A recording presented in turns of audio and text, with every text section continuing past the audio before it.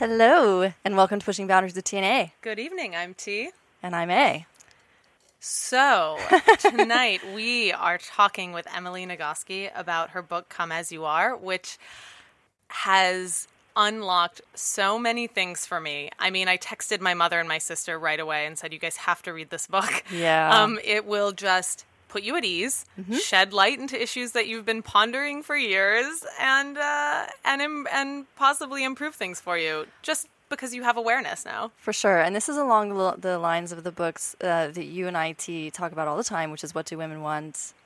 And which by Daniel Emily Bergner. mentions a couple times in here. And Daniel Sex at Bergner's Dawn, book. and Emily's book. It's the surprising new science that will transform your sex life. And it is. It's all true. Of that. It's very true. And I think it's like stuff you haven't heard, haven't considered. And it really shows you how, to me, kind of how behind really our understanding is. I feel like there's so much unexplored. And just the way we're socially conditioned. I Exactly. love, Emily uses this whole analogy of, being taught how to garden as a child. And then once you have your own garden as an adult, you have to learn to take care of it. And as you're living your life, you're seeing things that can be improved upon. And then you see things that do work. And you're also given a garden. So you're starting with whatever your whatever your childhood situation was is what you have, and sometimes it stinks, and sometimes there's great things, right? And maybe you need to seek out those healthier things that are going to help your garden thrive, if you will. There's just so many factors, I think, that go into our sexuality and how we experience our sexuality. And Emily touches on I don't know who's to say all of them, but many of them. I don't even know all of them for sure, but But I think this is a real issue. I mean, this is why we're talking about this, and I'm not just talking about women not orgasming, but just the general. I am. No, she is for sure. I'm kidding. Among other things. but in general, I feel like we are in the midst of a revolution culturally, where redefining how we're talking about female sexuality. Yeah, and I like how she talks about men's too. Yes. Sorry, yes. Go ahead, A. Well, and I think that, we're finally in a time. Yeah, I think that because this is the only time we know. This is the present, right? And so we think, we were talking about this yesterday, T, where we think that we're at the height of everything and that we know everything there is to know. The peak of society. But the reality is that, there's so much that we don't know. And we are now in a time where we're finally liberal enough and liberated enough to start talking about sex. And I feel like the conversation is really just beginning. Right. Really. Yes. And so this is why I feel like we're seeing this revolution happen and all this science and all this talk about it, because I think there's something in our culture that's really hungry for it. And, anyway, so I do think that even though we're not, totally repressed women as we were maybe, when I was 19. All right, I wasn't that bad. Or whatever, when women couldn't vote and, that right? kind of... No, we have this idea that we're before, liberated now, but there are so many inhibitions that we still have. And again, I immediately think of... Right, and I immediately think of, we're talking about us in the U.S., right? Whereas there's still so many other issues globally. And then even within the U.S., and Emily touches on this, if you're not kind of pretty little white girl, what images in the media are being put forward for you to consume to feel normal? I mean, basically nothing. Mindy Kaling's a start. But, there's a narrow perspective on what's normal. And I think that can be really constricting and waste a lot of your time in developing a healthy sexuality. Right. And I love that. A lot. I mean, Emily's book sort of blows all this up and starts really looking at all of our boundaries around this stuff and puts science behind it that is really very compelling and really makes you think. And I like how the science is also reminding us of things we've actually known for a long time in the sense of biology, like the way biology works. And she opens the book this way. reminding us what our genitalia looks like for men and women and how similar they are and then where they're different. And yes. And you know what, this is funny. I was catching up on Orange is the New Black. Yeah. Oh, and I love what they're doing for sexuality in media. Totally. But there was this particular episode that I happened to watch last night where I don't know if you all know this. Spoiler alert. Yeah, right. But no, it's nothing important. But where it was sort of a subplot line that the women didn't know their female genitalia. And they nobody knew that there was a pee hole. And this is right, I remember that one. This was a prison community where most of the women were from different poor ethnic backgrounds, but less educated backgrounds. And to me, I'm like, oh come on, that's ridiculous. But they even hinted to the main character, the educated white girl, not really totally knowing what her genitalia is. So even that, something as simple as that. It still baffles my mind that, we really, if you really ask people, how many people really know what's going on? And then, so when you get to the level of detail that we're talking about with Emily, it's mind-blowing. That's what I'm saying. It's there's so much. And it's still, again, I just assume that, of course, we all know what's going on, but we don't. Right. No, we have no idea. And then I also, it was a reminder to, I liked her reminder about, what you just said about knowing what's going on down there, but also I have looked at my own before, but I find it difficult to crane my neck and really get a good look at it. Of course I've used the mirror, but I've never examined it closely, and I also have never... Well, what do I want to say? I loved how in her book she talked about how a partner could even look at it and describe it to you and kind of the intimacy that creates. And I loved that idea of connecting with your partner in a way that's they see it all the time in detail. And they love it. Right. Typically. Yeah. No, they do. And I want to know what they're seeing because they actually can see it at an easier angle. I think a better angle than a mirror. Not even angle, but perspective. Yeah. And you're right. That is interesting. So I'm looking forward to doing that exercise. Okay, good. You'll have to report back. Yeah. I hear so many. T, you and I are young women who we're not married and we don't have kids, but we are looking toward. I don't know if we're not toward meaning that we're aching to get there, but that's perhaps in our future. Presumably going to happen. Right, down the road. It's happening to my friends. We're embarking along this journey, and so you and I are looking at all of this, right? And I talk to so many married people. I think this is the pervasive stereotype where men complain that they don't get sex enough, and women complain that it's a chore, or that they're bored, or that they don't sexually desire their partner. Even though they may love him. Even though they may totally love him. Of course, they have a committed life together. Right. And that they would never want to leave that, but... So, and it's yeah, the motor is not on. Yeah. And then, from that comes the, I think, largely accepted assumption that women aren't sexual or women just don't want it. Ugh, I hate that phrase so much I about know that, women but not that's being sexual. That's the stereotype. I appreciate you saying it. And I have to say, I've held this. And there is probably some deep down cultural imprinting that is still alive in me around that because it's just what you see. It's just you. And we're not stupid people. You can watch a couple and see that a woman is sexually turned off. I think maybe right. Well, and I love that a book like this, Come As You Are, is really like a reminder of. Or teaching us how to actually pay attention to the way that women experience arousal. Because I think the signs are all there, but our culture has been driving us in a train in the opposite direction for reading sexuality. Or we've been taught what the cues are for men or male sexuality, and so therefore it should be the same for women. So the signs are there. And I have had lovers who are incredibly sensitive and attuned to it, and then I've had lovers who are not, where they are able to read the signals, and when they're not. And I'm thinking, I'm conveying it. It's there. Well, yeah, yes. At the same time, we can all be better at communicating. But always, usually. Yeah. But yeah, there's a lot. There's a lot going on. I refuse to believe that we are destined as women to enter into a sexless, non-desire, non-arousal, kind of life because there's kids and a steady partner in our life, and I refuse to believe that men are going to be deprived forever. It has to be. To me, it's this is not It doesn't seem normal. This does not seem normal to me in any way, shape, or form. Because if you take either of those two people outside of their context or their situation, they're immediately sexually alive. So it's not that they've changed.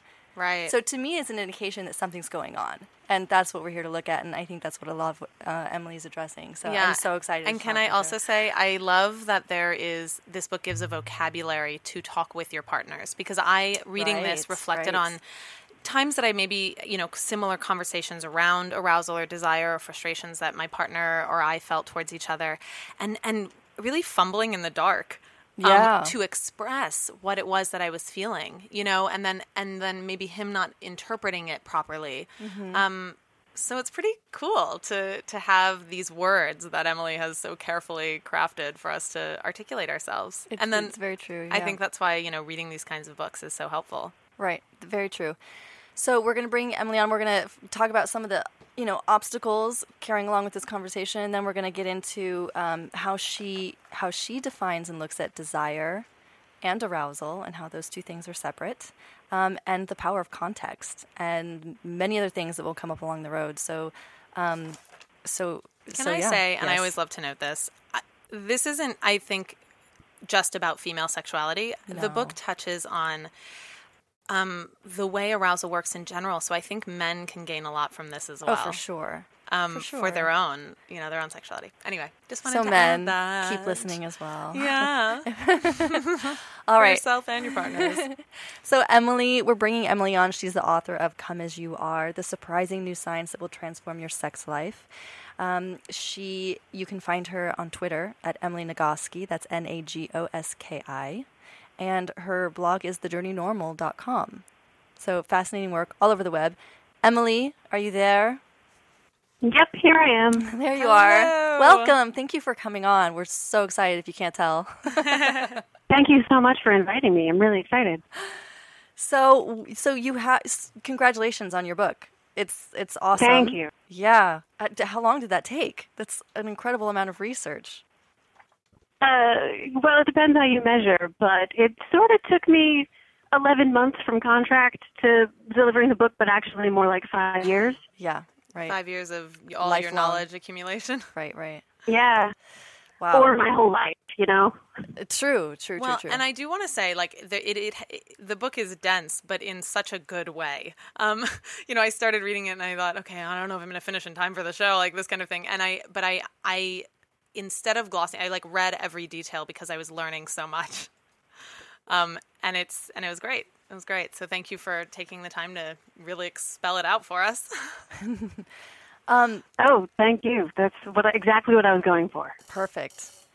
Emily, I wanted to get started with kind of what T and I were talking about just before, which is touching on the obstacles and really, I guess, sort of the problem, I'm putting that in quotations, or what we maybe perceive to be the problem, why you feel there's a need to have a book like this. And I guess we'll start there, because for me there's cultural, there's the way we perceive sexuality and ourselves, and then there's our relation with other people. So and you have a lot of that in your book, can you touch on what you feel are the obstacles out there that you run into most?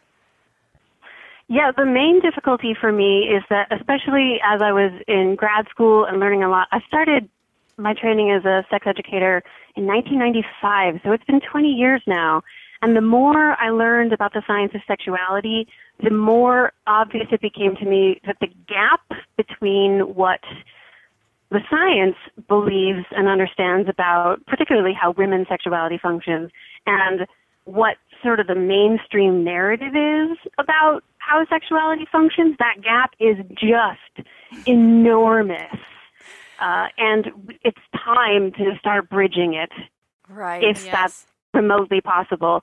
So I basically confront a lot of myths in the book about the way women work as opposed to the way men work.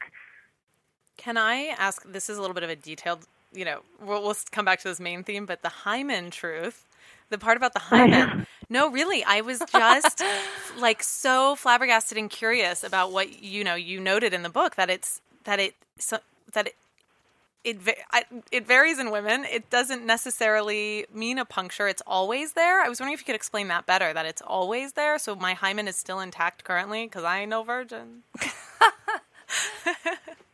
If you had a hymen to begin with, which not everyone does, just because you have a vulva doesn't mean you have a hymen. Most people do, but not necessarily. The hymen doesn't break. It can stretch, and if it does tear, it will heal. It can bruise, and again, it heals. So there is zero relationship between whether or not your vagina has been penetrated and the shape and structure of your hymen. It does change over the course of your life. So as your hormones change with puberty and then with full adulthood and menopause, it'll change. But yeah, the hymen does not break. All of that is totally just somebody made it up. Right. And so case in point, example of that we don't know. I mean, nobody really knows the truth about that. No, I loved what you also commented about how often if there is blood, it's coming from not enough vaginal lubrication. Even, I mean, and when I read that, I thought even the first time that you have sex, is that true? Yeah, the most common cause of pain with intercourse, there are lots of different ones, but even with first intercourse, the most likely cause of pain is just lack of lubrication. Oh, I know. How many bad experiences could be avoided? Well, and then I thought it's true. I mean, in my own sexual development, I mean, I didn't start using lubricant until later on, and then I remember instructing lots of male friends to make sure they purchase that for their loved ones. Yeah. Especially silicone lube. I am an evangelist for silicone lube. Really? Yeah. I still haven't found. This is totally a sidetrack, but I still haven't really found my lube. But I read you have a jar of lube on your desk, right? Or little packets of lube. I have a basket of little packets, yeah. Awesome. It's fantastic. You should, and give them as little gifts in your students. Mary Poppins of lube. I want to be your student. Just free giveaways. I also, you just touched on it, and now it's But let's stay slipped. on track. I want to... Of what? No, but lubricant. You know what? There's actually a natural brand that that's called Yes, and I fell in love with that lube. YES. I think it has 3 S's in it, but anyway, Yes. it's Yes ! And it's pretty rad. Oh, it's lovely. It's water-based. It's very nice, yeah. Yeah, but it has a creamier quality because I know water-based can dry out. I know that's not the main focus of our show, okay. but people lube always want to know about lubes. All right, so Emily, so we're closing the gap on what's the mainstream and this, I guess, the science or the reality that is being discovered by folks like you. And, really there hasn't been very many years of research in this topic in general when you take a bird's eye look at it. So can you paint a picture for the mainstream? I guess that would be a good place to start. Yeah, about the biology versus what's actually being told. Right. Or, Yeah.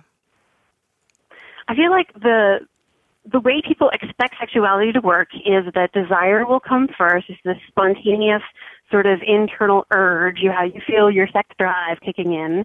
And then, so that causes you to go out into the world and pursue some sex, and you find a partner, and you go through the arousal process, and the more turned on you are, the more your genitals are responding, blood is flowing down there, and then you get to orgasm, and orgasm is supposed to happen with penile vaginal intercourse, and in an ideal world it happens simultaneously, and then that's the complete cycle.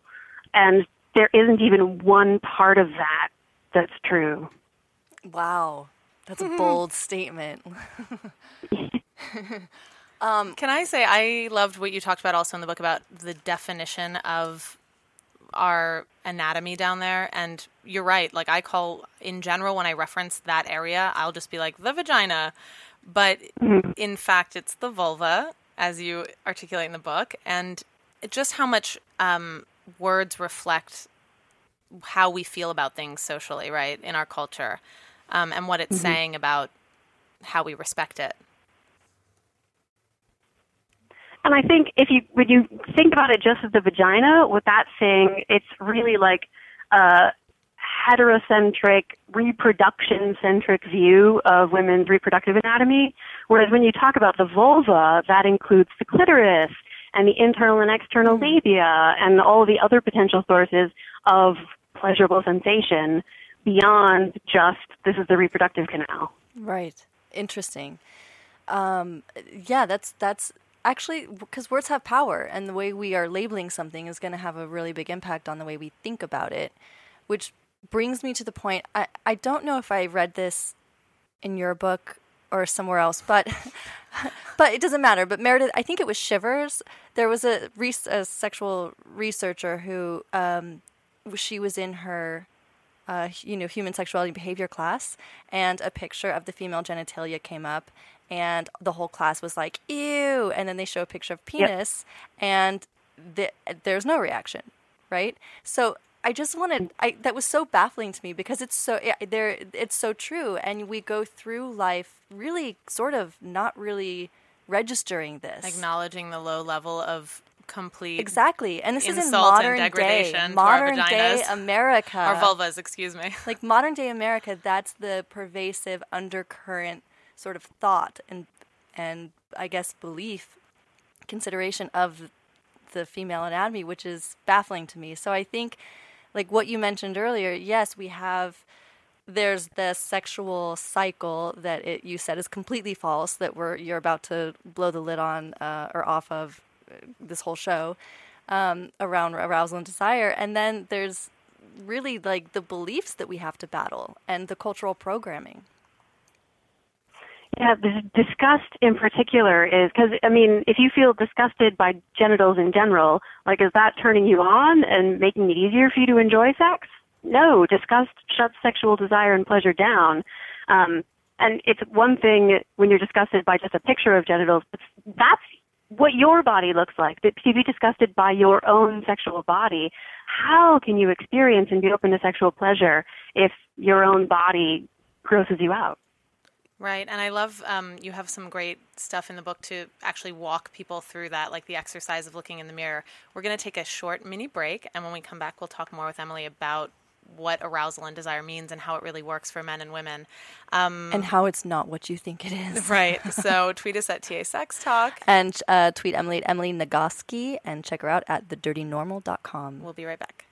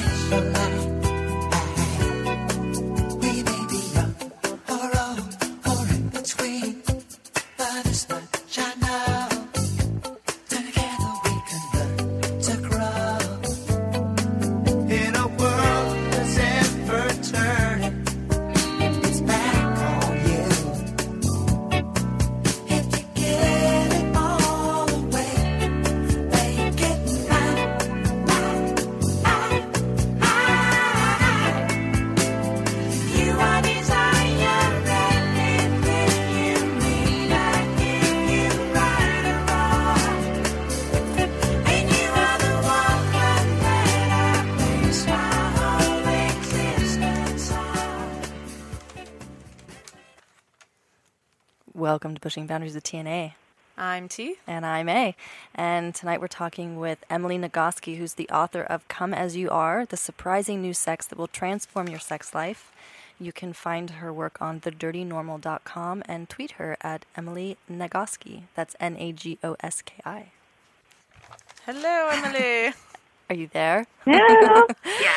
So we were talking with Emily about all kinds of blocks and obstacles that women and I guess people have towards sex. The very real ew factor of our own genitalia, which they're there. It's not going away. Learn to love it.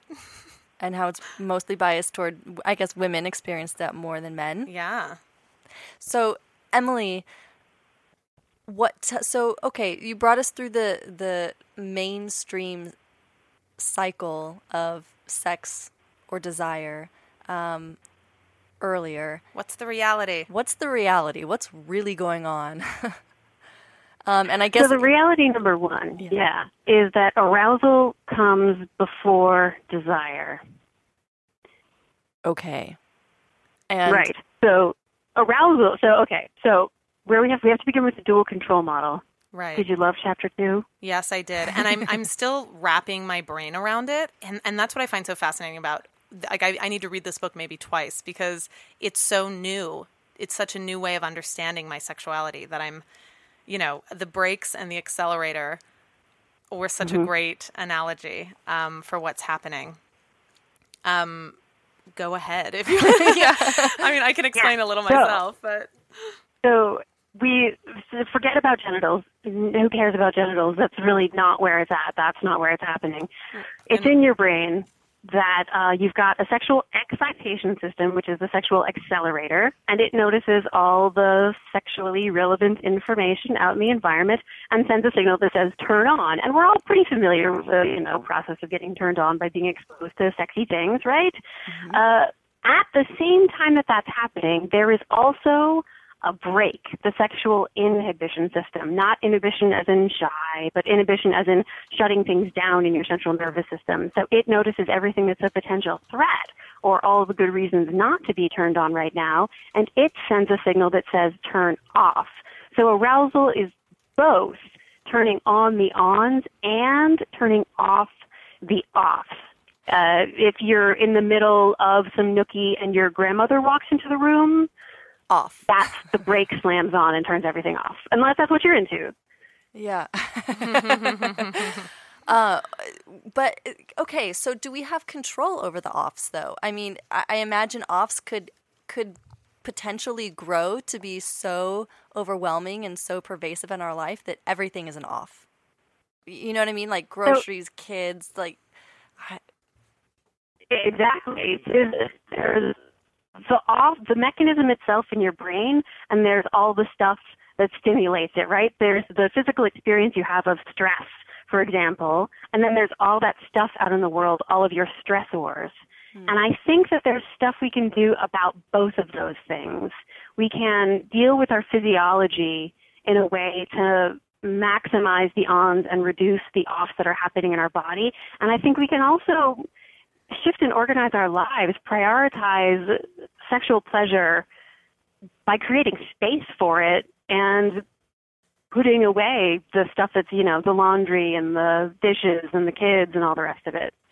Yeah, I agree. And, look, I'm not going to say that I'm getting esoteric here or anything. I think it's just a matter of fact. And I think more and more people are kind of tuning into this. But there's so much going on in our world and so many stimulators of thought and like sort of monkey brain thinking that I don't think it's going to hurt us to take some time and do some breath work and just learn how to quiet that down, because it is a muscle, I feel. And if we let that get out of control, it can inhibit your life in many ways, but we're specifically talking about sex. And I know for me, the biggest thing that was in my way when I was going through my 20s and learning about sexual activity was that my mind ruled everything. And if I couldn't get out of my mind, nothing was going on. And it took me almost 10 years. Oh, sexually? I mean, Totally. So you turn off. Well, yeah, but then there's all this like cultural pressure, right? To just perform anyway, or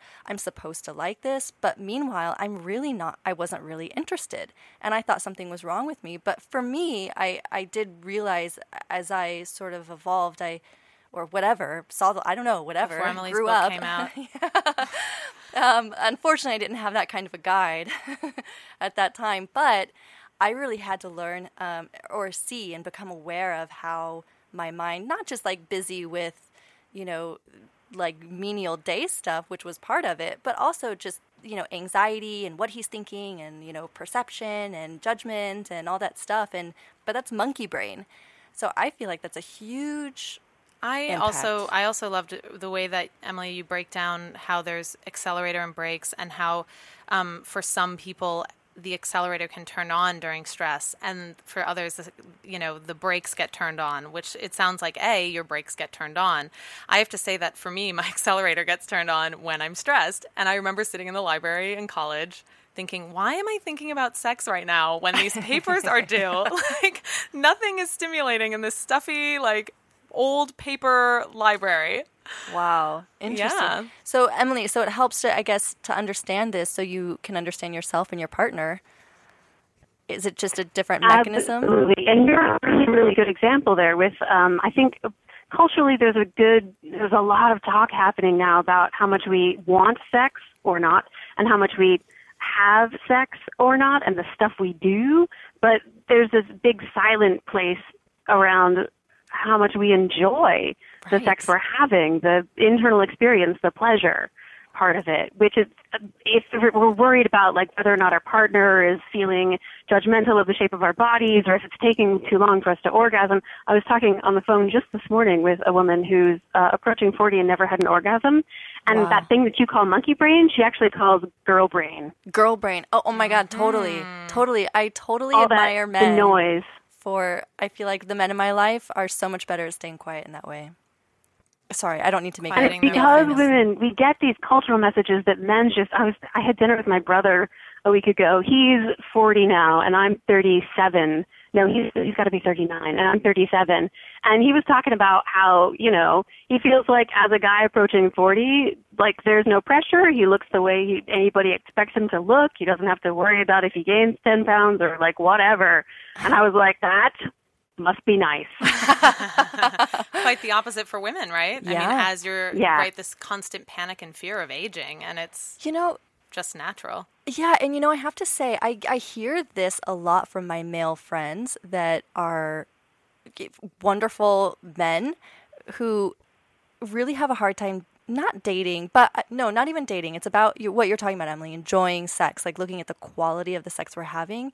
And they're single men who are kind of out there in the field, but they talk about women, like being with women. They're like, I feel like everyone's in, like my partners, they're always in their head. And this could be anything from casual sex to girlfriends, but I'm hearing this consistent problem of feeling like they don't feel like they're the women connecting they're fully. not connecting and not being able to be vulnerable, and it's just ends up being this mechanical kind of thing. So I'm hearing it out there. From such an early age, we're taught to trust other people's opinions about our bodies more than we trust our own internal experience of our bodies. I don't know why that's true, but it seems almost universal that girls get taught to believe what other people tell us about our bodies. Yeah, and I thought you did touch on that really well in the book about when we're born as children, and you used the Frankie and Franny example, and if they're twins and they're born at the same time, and how because you can see the genitalia of the boy, there's more of an acknowledgement of it and an acceptance of what its function is in the world, and that it's directly linked to arousal, right? But that for the girl, it's very different because it's hidden. Internal. I don't know. I thought maybe if you have more to say on that. Yeah. So because when we're born, there's not that much of a difference, really. But the way we get taught about sex is fundamentally different. So we teach girls to be afraid of sex, that it's going to be used as a weapon, unwanted pregnancy, STIs, sexual assault. Use of sex as a weapon against girls and women around the world is a massive thing. It's really dangerous. And then they get to be 18, an adult, and we expect them to be sexual powerhouses. Go. Yeah, right? Right? Like, it makes no sense. No sense at all. And and I don't know if I think it helps to question where these things are taught and where they come from, but I think it's just ultimately puritanical roots, I suppose. But well, and again, sorry, not to. No. In a way, I feel like I'm like narrating your book, Emily, but the discussion of it's a good thing. Yeah, the discussion of the origins of the word in Latin. I mean, it's since we've named it in the Latin language. We've talked about it in a shameful way. Named for women. what exactly? Yeah. Sorry. Pudendum. Right. The word pudendum. Oh. And the Latin derivative. What is pudendum? What? It comes from the Latin word that means to make ashamed. What is like? It is your everything. The pudendum is your female it's not, everything. I mean, what's interesting is that the word isn't really used that often anymore, but. It's. I mean, is it the equivalent of the vulva? That's a good question. In a way, I'm assuming I know, and then I go, well. Yeah, the pudenda refers to the external genitalia. Oh, that's right. Of men and women. Sort of the triangle that you can see, right? Yeah. And the root word is coming from punish, or shame. Shame. To make ashamed. Yep. Pudere. There you go. So because it's tucked away and hidden, and so therefore it's shamefaced, see, because it's hidden, tucked between her legs. it just makes me angry. There's a quiet anger burning inside of me, and I don't know what to do with it. Right. Well, and I think about, I don't know quite how this came to be, but maybe because a number of years I was raised by my father. And so in a way, like sexuality wasn't talked about, but I also had like the stubbornness as a kid where I feel that often all these things were impressed upon me, but I would kind of quickly be like, well, why? Like, what do you mean? And people would, like, Good for yeah, you. yeah. And but it's true. I mean, the message has been sent to me, to all of us for our entire lives. I don't know. The scary thing to me is how quiet it is, in a sense, or how undercover I feel. Like, I grew up in a very liberal family, even liberal sexually, I would imagine. Yeah, I feel. I remember you talking about your mother. We always talked about sex openly. I knew that my parents were sexually, like, nothing was hidden. I mean, they didn't have sex in front of us or anything weird or, but yeah, it was constantly invited to be a topic of conversation. My nanny caught me and making my Barbies have sex.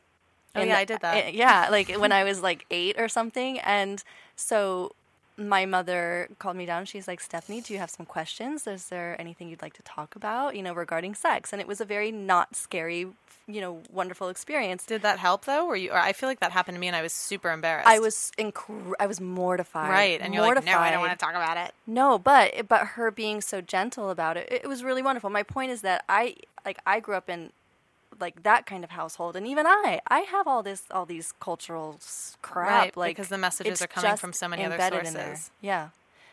Where do we go? Well, I wanted to talk about the dark side, as you call it in the book, but the issue of or maybe we're jumping ahead a little. Well, I kind of wanted to, I want to go around this cycle. Like, okay, so you talked about arousal and desire being two separate, different entities, really. Right. So arousal comes first, and it's the process of turning on the ons and turning off the offs. Right. And desire, desire is the name that we give to the conscious experience of wanting sex.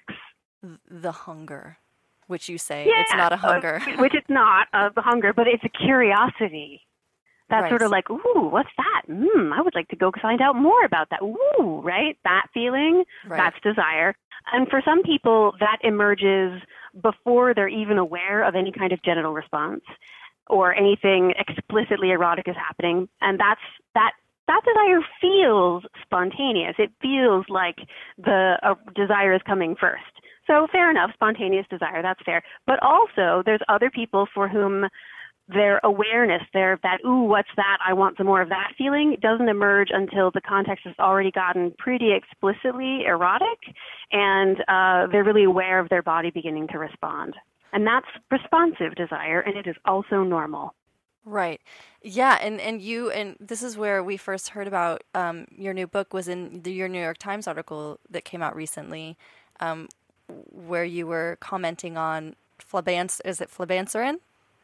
It is flabanserin. Flabanserin. The female Viagra, also the pink pill.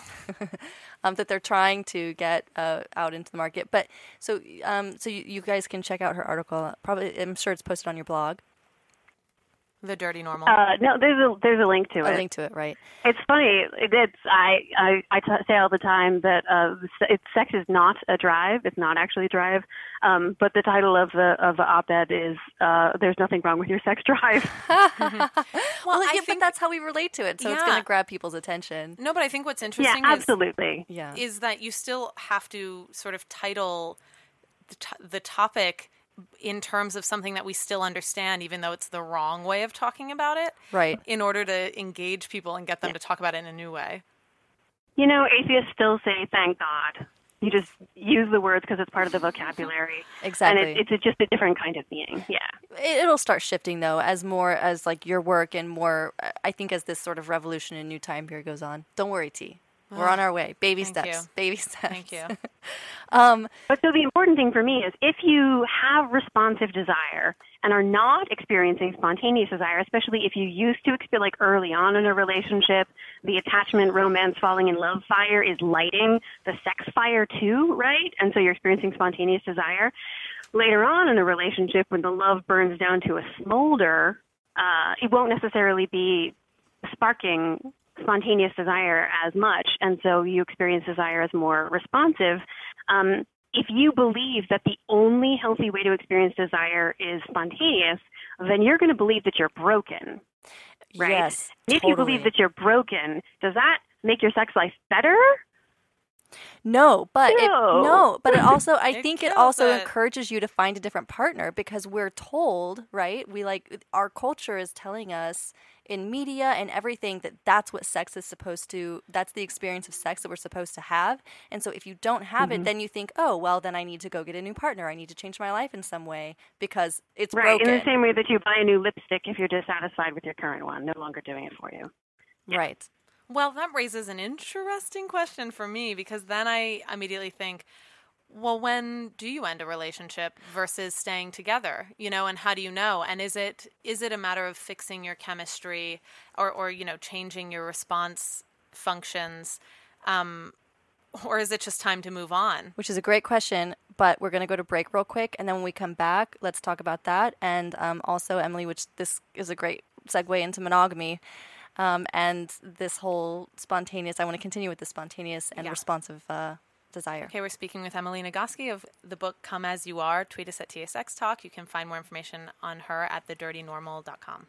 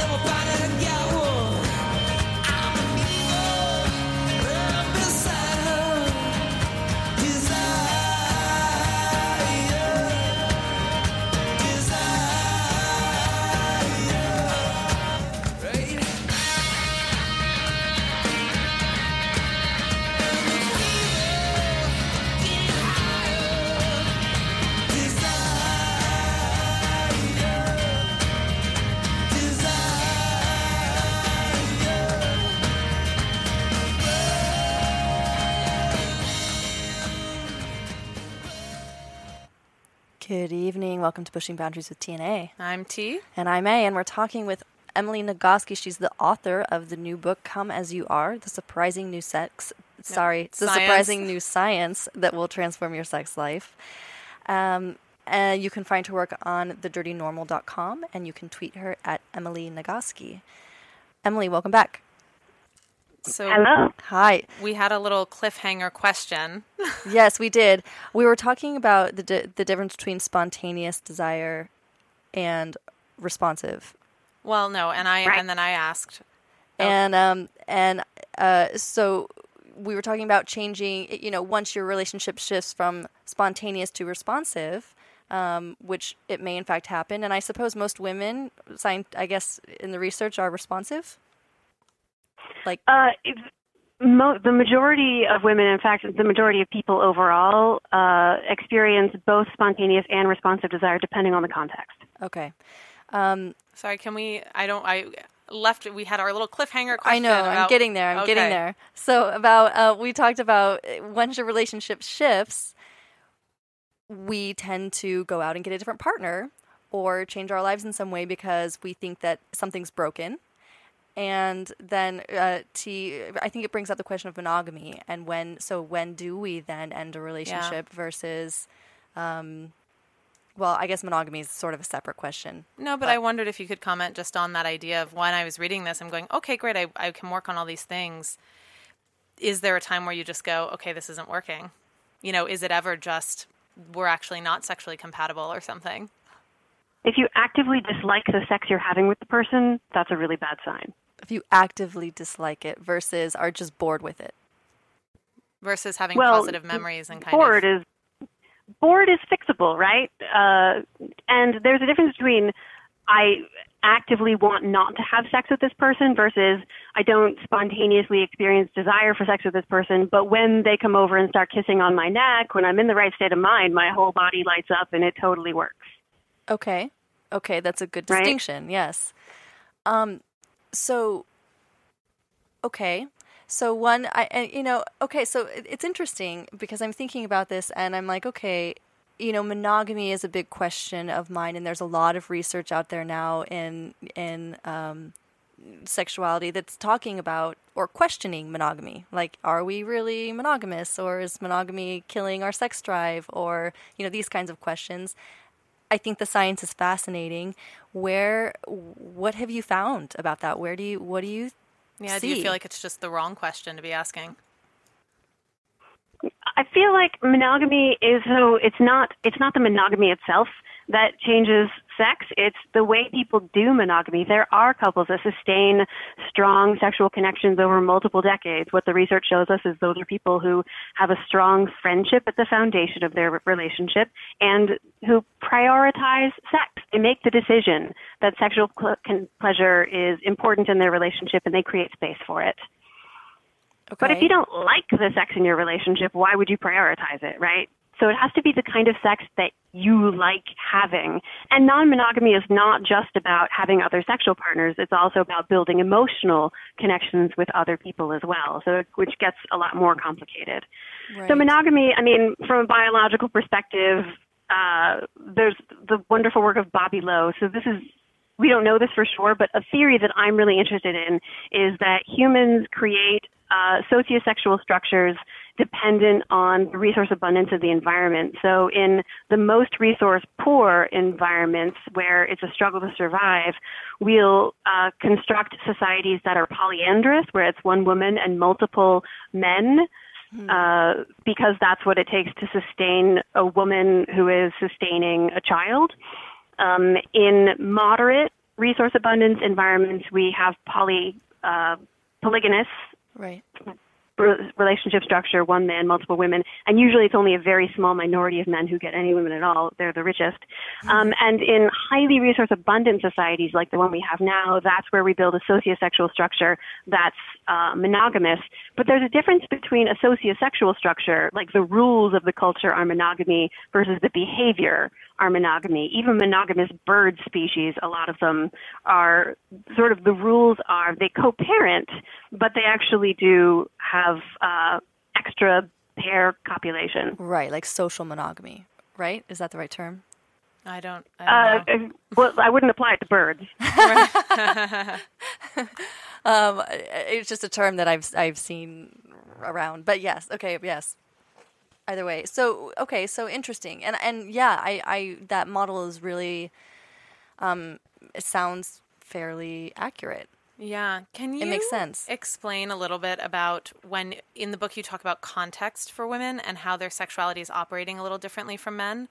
And I don't know. Yeah, just how that works. Yeah, sure. So there's this sort of cultural annoyance thing that women are so complicated. The thing you like today, yesterday you found it annoying. I don't understand. You're so complicated, right? No, women aren't complicated, but they are sensitive to context. And the example I always go back to is tickling. You can imagine a scenario where you're feeling flirty and warm and affectionate toward your certain special someone, right? And they come over and they start tickling you. And that's at least a possibility that could feel fun and good and even lead to nookie, right? Yeah. And if that exact same certain special someone tries to tickle you when you are pissed off at them, you want to punch them in the face, right? Yes. It's exactly the same sensation, but because the context is different, the perception of the sensation is opposite. Right? Right, yes, so and this is what I want to touch on. The kissing on the neck, if you're already in a great state of mind, it feels great. The kissing on the neck when you're in the middle of your to-do list, not so much. Yeah, and I have to say this reminded me, about hormonal shifts as well. And I remember having a lover once that, it kind of touched my nipple and I went, ouch, and he said, that's funny. You're not normal. And he goes, oh, right, you're on your period, which made me more sensitive, right? So I needed less pressure and just how much that's in a more basic physical, literal like hormonal shift that's happening. And that's not even getting into whatever's happening in my life, like how, where I am in my brain, but how much a woman's body's changing during, her cycle in a month. And women vary in the ways that their hormonal cycle influences their interest in sex. There are some women who are most interested in sex when they're ovulating, some who are most interested when they are about to start their period, and some right after their period. Women just vary tremendously in the way hormones influence their sexuality. Right. And I think that comes back to what you were saying about science and biology to understand it better. Where statistics, like you can say that, yes, this on average, women are like this, on average, men are like this, but within it, I mean, you can find a woman who's just like a man, and you can find a man who's just like a woman, and I don't know, all the diversity that's going on. Absolutely. Which is a huge relief to acknowledge and know. On the one hand, I really want women to be able to talk with each other about their sexual experiences, to be having these conversations, and I want it not to be a comparison, because everyone is just going to be different from everyone else. Totally. And it's not that some people are doing it right and others are doing it wrong. It's that everybody does it differently. What works for one person will not necessarily be what works for another person. I hear you, and I see, and I think that's super important. Yet, when it comes to some of the larger things, like looking at spontaneous versus response desire, I don't know. We kind of need to look at that. Like, I come from the camp of feeling like, or thinking that I was broken, right? And I don't. So no, you raise a good point. I mean, something that comes to mind for me is, I had a friend who has difficulty orgasming during sex. I happen to orgasm during sex, not always, but if I'm turned on enough and proper arousal occurs before penetration, I come during sex. So I gave her some pointers and tips, and I said, well, maybe try this and maybe try that. And, if you use a vibrator during, penetration, you can sometimes come that way. So in that sense, I do feel there are things it's good that you to question. Right. And discussion allows people to try certain things, right? I mean, she was truly like, I didn't know that. I've never tried this. I've never gone for clitoral stimulation when I'm on top of my boyfriend. Wow, really? Right. Yeah. Well, right. So by just having this conversation with me, it allowed her to go, oh, well, okay, I'm going to try these. And, I think present day, she hasn't orgasmed yet during sex, but she's on her way. But she's 30% of women basically never orgasm from penetration. But is that because there's something we don't know? It's because there's not enough. So it's because most women are orgasmic from clitoral stimulation, and you get almost none from vaginal penetration. So, yeah, you're exactly right that if you want to have orgasms with penetration, add stimulation to the clitoris in any way that you can, so that you have an orgasm during penetration, but it's not from penetration. Right. And I didn't mean to say that it was, but I guess when I have sex, it is because there's clitoral stimulation happening. Like, it's this sort of, and for me, it feels like a dual orgasm, kind of like from the external clitoris and internal happening simultaneously. And so sometimes I wonder how much of it is a lot of cultural repression and being in your head and all these things that prevent that, as well as ignoring this primary button, if you will, or area that allows you to reach, orgasm. I don't, so I wonder if those percentages would change if we adapted the model of female arousal. I don't know. Why does anybody give a shit about orgasm during penetration? Good point. Because we're animals, and we, want to push the button on the feeder and stimulate our brain. I don't know.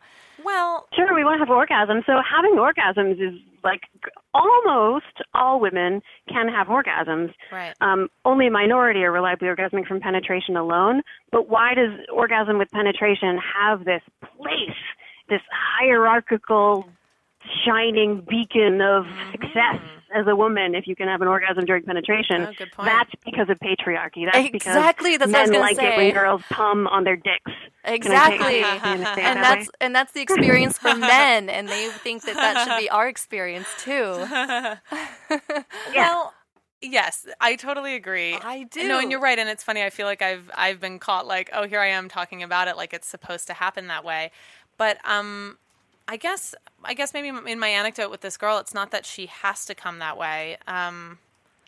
I don't know. I guess I found, and You you're were right, just saying, everyone's- instead of saying, "Oh, it's okay, just accept it. You don't orgasm." Instead of that's just how you Right. are. You're I pushing think- the boundaries and saying, "Hey, Yeah, I think try that this was or my that or fear. that." My fear is that not only is it patriarchy saying, "Oh, you need to come on the dick," but also that, but if you don't, it's because you don't have to. You're a woman, so you don't orgasm, and I go, "What?"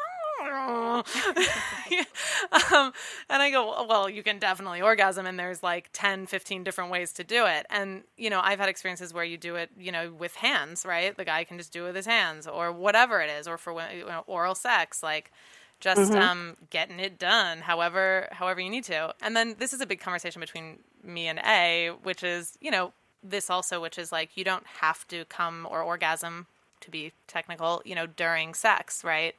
Sort of that You can pressure still enjoy to it also without the come, goal. yeah. Yes, Right. Yeah. Emily. Sometimes it's just not worth the effort. It's really time-consuming and exhausting. One of the difficulties is that we expand the conversation about women's sexual pleasure.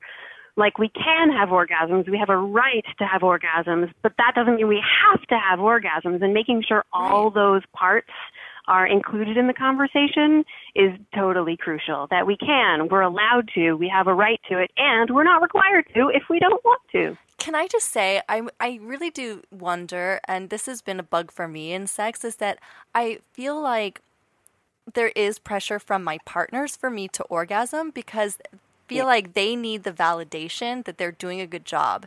And it makes me a little angry, and I will voice this to them when I feel this going on.